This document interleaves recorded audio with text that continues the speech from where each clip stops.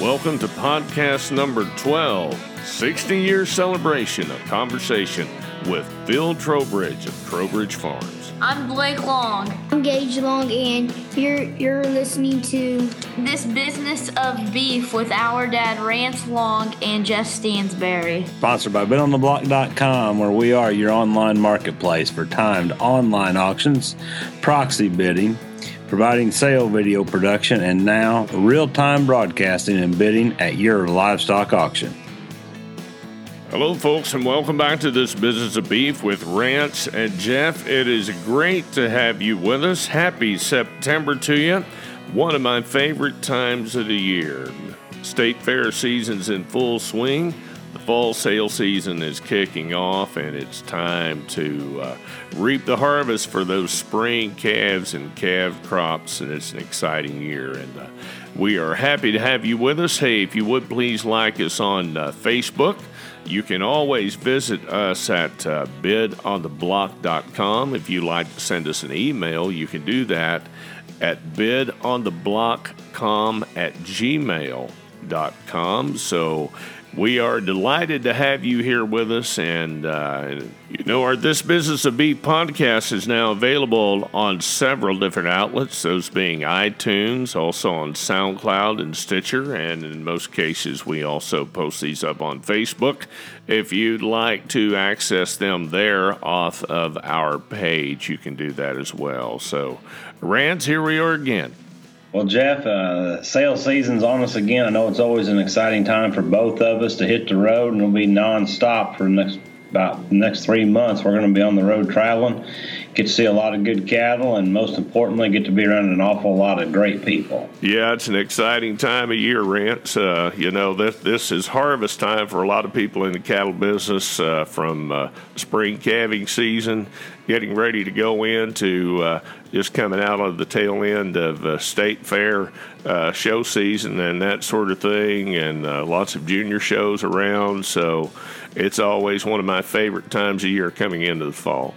Yes, I know what's got me the most excited about going to this fall sales season is the enthusiasm that's out there. I know that there's a lot of really good fellow cattlemen in the southern plains and down into Texas, and of course down into Florida. They're dealing with Mother Nature, but those are all things that I know their fellow cattlemen around the country are sure have them in their thoughts and prayers.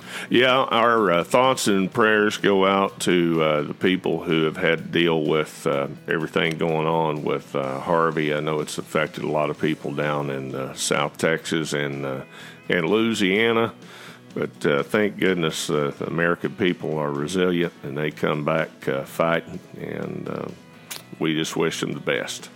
That's pretty awesome to see cattlemen coming together, whether it be from the fires this summer out in Kansas, Oklahoma, Texas, Colorado, to the storms down in Texas and now Florida.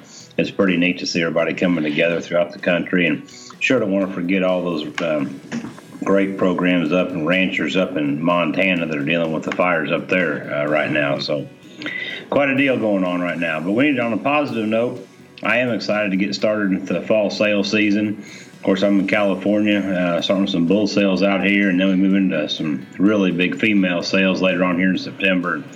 It's going to be an exciting run, Jeff. You bet. And speaking of sales, you have a sale coming up with the Trowbridge family here in a couple of weeks, and they're celebrating 60-year anniversary of being in the Angus business. So we're excited to get Phil Trowbridge on the podcast and talk to him and learn more just about the heritage of the Trowbridge program. You bet, Jeff. I've had the opportunity this year to work with some people that are having their very first sale, the people that have been doing this, as you said, like the Trowbridge family celebrating their 60th anniversary in the business. And it's sure, for people in our position, it's pretty neat to get to work with family-oriented programs that make their living in agriculture, and I sure have a ton of respect for programs like that.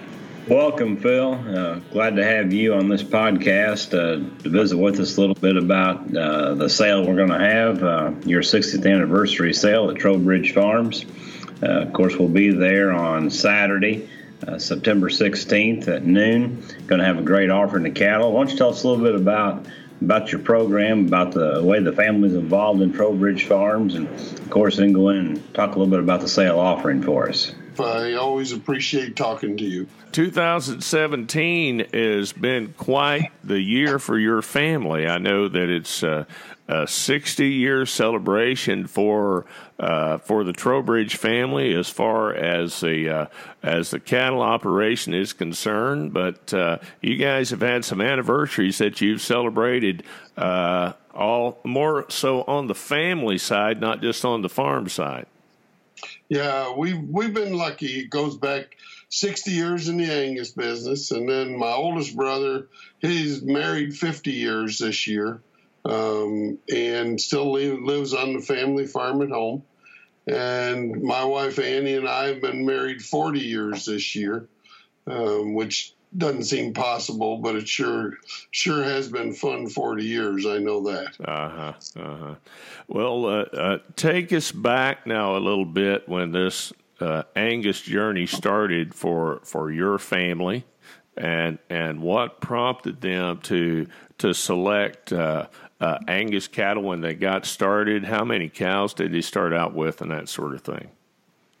We were really very typical to a lot of places. It started out as a 4-H project for my oldest brother, my grandpa, and my dad. So they actually bought the first cattle in 1955. Angus was, I don't think any other breed was actually considered in our household. And I can't tell you why, but it just never was thought about. But then we registered our first calves in 1957, which is 60 years ago this year. Mm-hmm. And we're from a small family farm. There's 9 of us kids, and we always had, we would have only had 15 to 20 mother cows when I was growing up. Mm-hmm. But it was always there to keep us busy and keep us out of trouble, mostly because 9 kids could get in a lot of trouble. I can assure you. 2 cows for each kid. Is that the formula to keep all the kids out of trouble? Yeah, and it was mostly for the boys. The girls were actually pretty good. So sometimes it took 4 cows per boy. So. I see. Well, take us through that journey from that point in 57 when those first cattle were registered, and bring us on up through the years and give us some highlights that come to your mind, some memorable moments for you and your family. You know, we were always very fortunate from that side that there was a lot of memories made with those cattle, shown at the county fairs and the state fair. You know, me personally, I started showing cattle when I was probably 6 or 7 years old, and this would be the first year that I missed our New York State Fair since 1967, I think. Mm-hmm. So, but it was, you know, the big thing we had in our house was, in the cattle business, was we were really service oriented. And I can remember, actually for me personally, I sold my first bull when I was 12 years old to a guy that owned the Buffalo Sabres at that point. Buffalo Sabres, huh? Yep. I thought I was a special guy.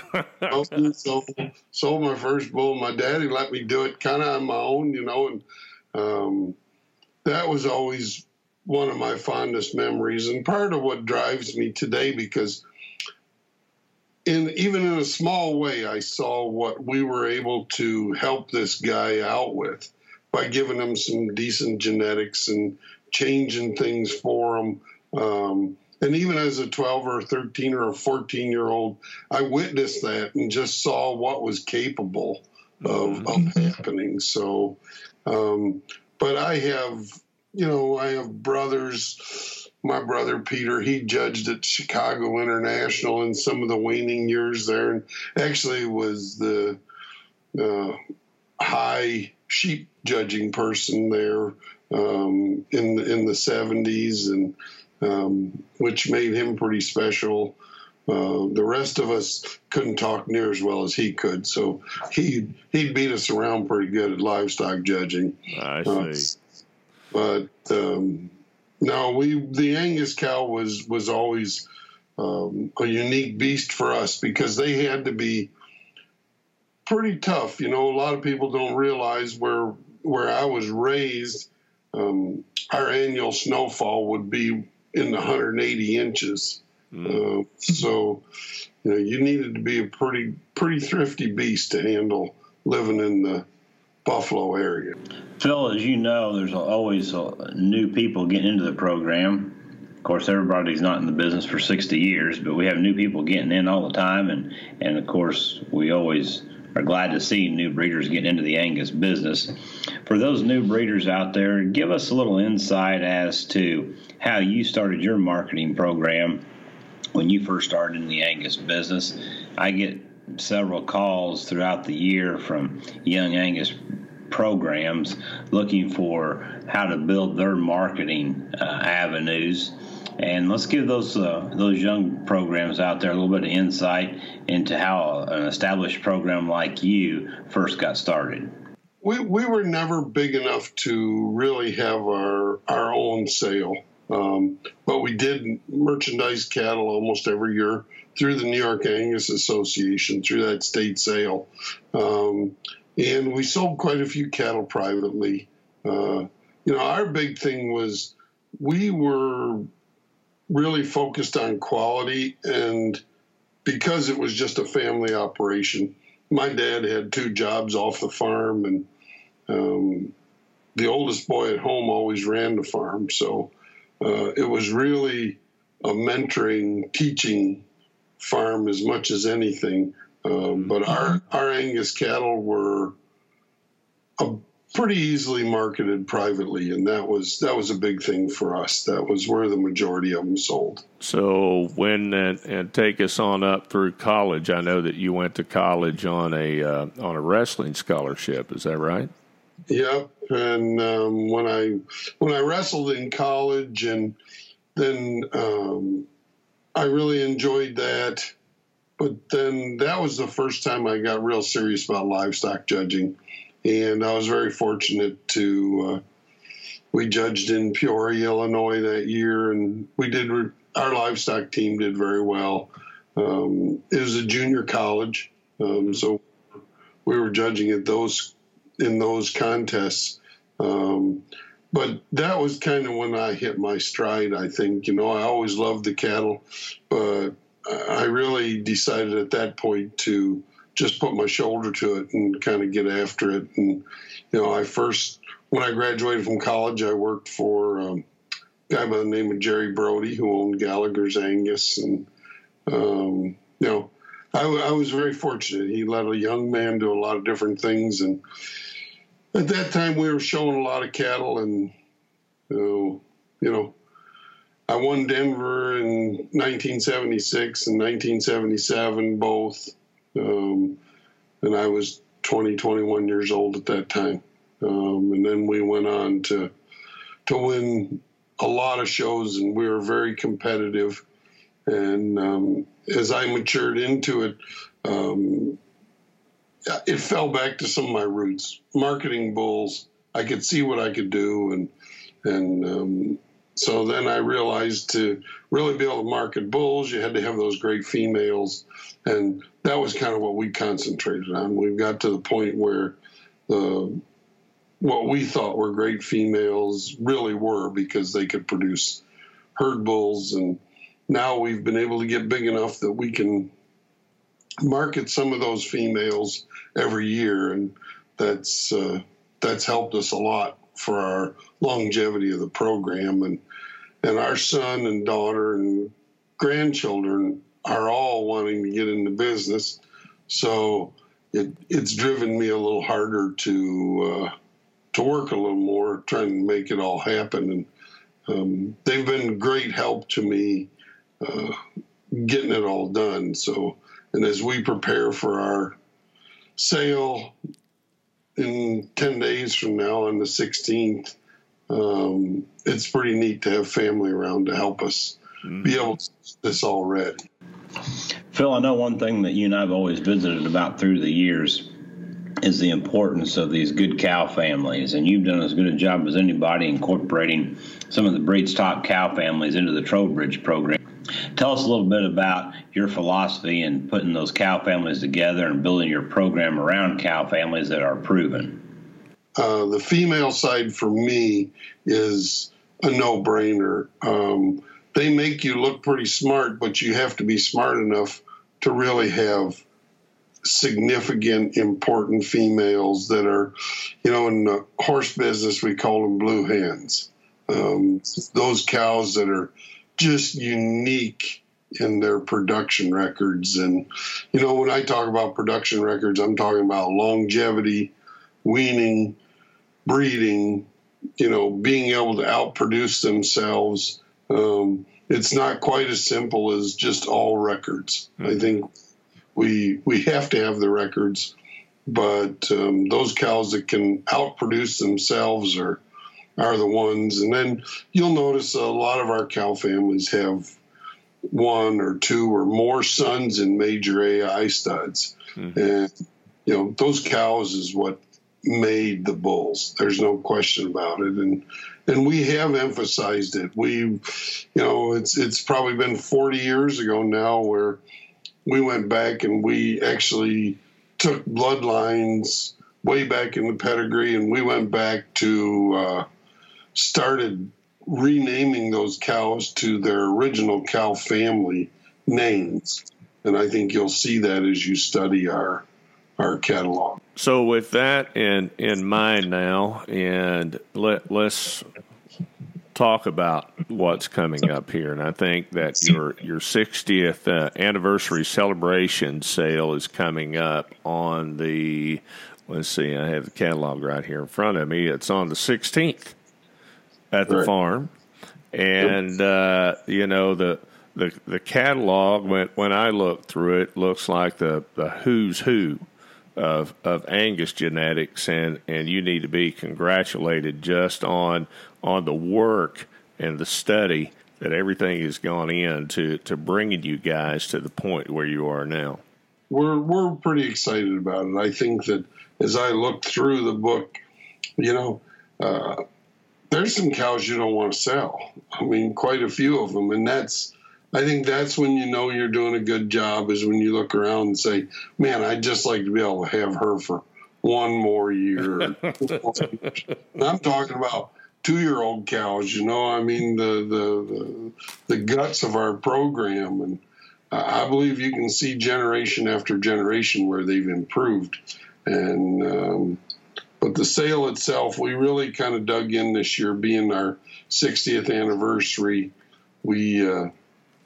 We stepped out and probably let some females go that we didn't want to, but we know when they get out in our customers' hands, they'll be pretty proud of them like we are. Well, I can't tell you how much that I appreciate you. Of course, you have been highly involved in the in the Angus business. I think you've been president of the American Angus Association. You've been an ambassador for the Angus breed. You've been an ambassador for the agriculture industry and the beef cattle industry in general. And I consider you a very close friend. You've always been very good to me. And one of the things that I have to compliment you on is that when I see you, that you're always one of those people who is willing to spend some time talking to that new person, getting to know that new person, and not just making a pitch for Phil Trowbridge and Trowbridge Farms, but to find out about the new people and what they're doing and how that you can service them, whether you ever sell them anything or not down the road. And I think you need to be complimented on that. Well, thank you. And we try pretty hard for that. And I think that if you can help those new people, whether you sell them or anything or not, the longevity of the industry is just so much better. It makes for a healthy agriculture, a healthy cattle business. So, but thank you for the compliment. Sure. Well, good luck on the sale, and we look forward to having you back on this Business of Beef soon. All right. Well, we're looking forward to being with you out there on Saturday, the 16th, Phil. It's going to be an exciting event. I just went through the cattle the other day, and I think the sale offering's as deep as it's ever been. A bunch of really, really neat females on the front end of this sale. It'll make tops of the donors in a program. And I think people will agree when they go through the cows, there's a tremendous amount of just good, hard-working, productive cows that will be selling. So I'm excited to be with you. Looks like the toughest thing about that sale, Rance, is going to be getting your list down of the ones that you want, because there looks like there are going to be plenty of them to choose from for sure. You bet. There's going to be a lot of good cattle selling for sure. Yeah. So tell us what you got going on here over the next few weeks. You're a pretty busy man. Well, Jeff, my schedule's pretty packed through the month of September. I start in California with the bull sale, the Mid-Valley Bull Sale, and then come back out here in a week for the Tehama Angus Ranch Bull Sale, and then have that red-eye flight all the way across the country to get to Phil's sale for the 60th anniversary of the Trowbridge program. Then 2 days later, we'll be in Oklahoma for a really historic event. The A-Cross Ranch will be dispersing, and that's a powerful set of Angus females. And then on Thursday, the 21st, will be a day that I guess the day I've been looking forward to for the last 2 or 3 months putting the sale together. But we sure hate to lose a good breeder like Bill Warner and the Warner Angus program. That'll be a historic day in Illinois as well. Sell a tremendous set of females. Bill's also selling the land and all the equipment 2 days prior to the cow sale. Mm-hmm. And then as soon as that sale's over with, I'll be heading right down to Kentucky for the Boyd Beef Cattle annual female sale. Just went through those females the other day down there when I was at the Hereford sale. And, wow, their Angus offering down there is top-notch all the way. Powerful set of females from some of the great cow families that Charlie and his family have put together will be well represented. And then I'll end the month and on the 30th down in West Virginia. I'll be with you at West Virginia for the Hammock Ridge inaugural female sale. That's one of those events I mentioned a little bit ago. Of course, this year doing the first-time sale for Hammock Ridge, and then the 60th anniversary for Trowbridge Farms. It's pretty neat to see programs just getting started in the business, and those are well established. Getting both ends of the spectrum there as you were going through your schedule for this month, it reminds me of a line in the Leroy Van Dyke's Auctioneer song, "Had to buy a plane just to get around." Yeah, exactly. No, it's going to be a fun run, and we'll get into October. I have another bunch of really good sales happening, all on into November. I know you and I will be getting together some more of these podcasts coming up, and I think we really need to visit with people about, and maybe one of these upcoming podcasts, let's talk about how new breeders out there select females to fit their needs and to build their program around. I think I get a lot of phone calls with the various sales happening, whether breeders are looking to buy cows just to make good productive cows out in their pasture, if they're looking for donor cows or looking for show heifers. There's a lot of different angles out there, and we ought to get together sometime and visit about that. I think that'd be great. Of course, September is always, if you're in the auction business, livestock auction business, things kind of kick off. And for me, that will start next week. Now, I won't be going to as many places as you, but I'll be busy for a while. We'll be at Keeneland at the yearling thoroughbred sale starting next week, and that'll go all the way through the 23rd, and then I'll get to see you at the end of the month. So it's an exciting time of the year if you're in our business. You bet. And if there's anything that I can do to help anybody out there that's listening, feel free to give me a call. You can reach me at 918-510-3464, or you can drop me an email at rlong@rancelong.com. And if you'd like to call me, you could do so at 615-479-1852, or send me an email at stansberryjeff@yahoo.com. And, of course, you can visit the website at bidontheblock.com as well. And with that said, folks, we appreciate you listening in, and we will see you next time on This Business of Beef. This Business of Beef is sponsored by BidOnTheBlock.com, your online marketplace.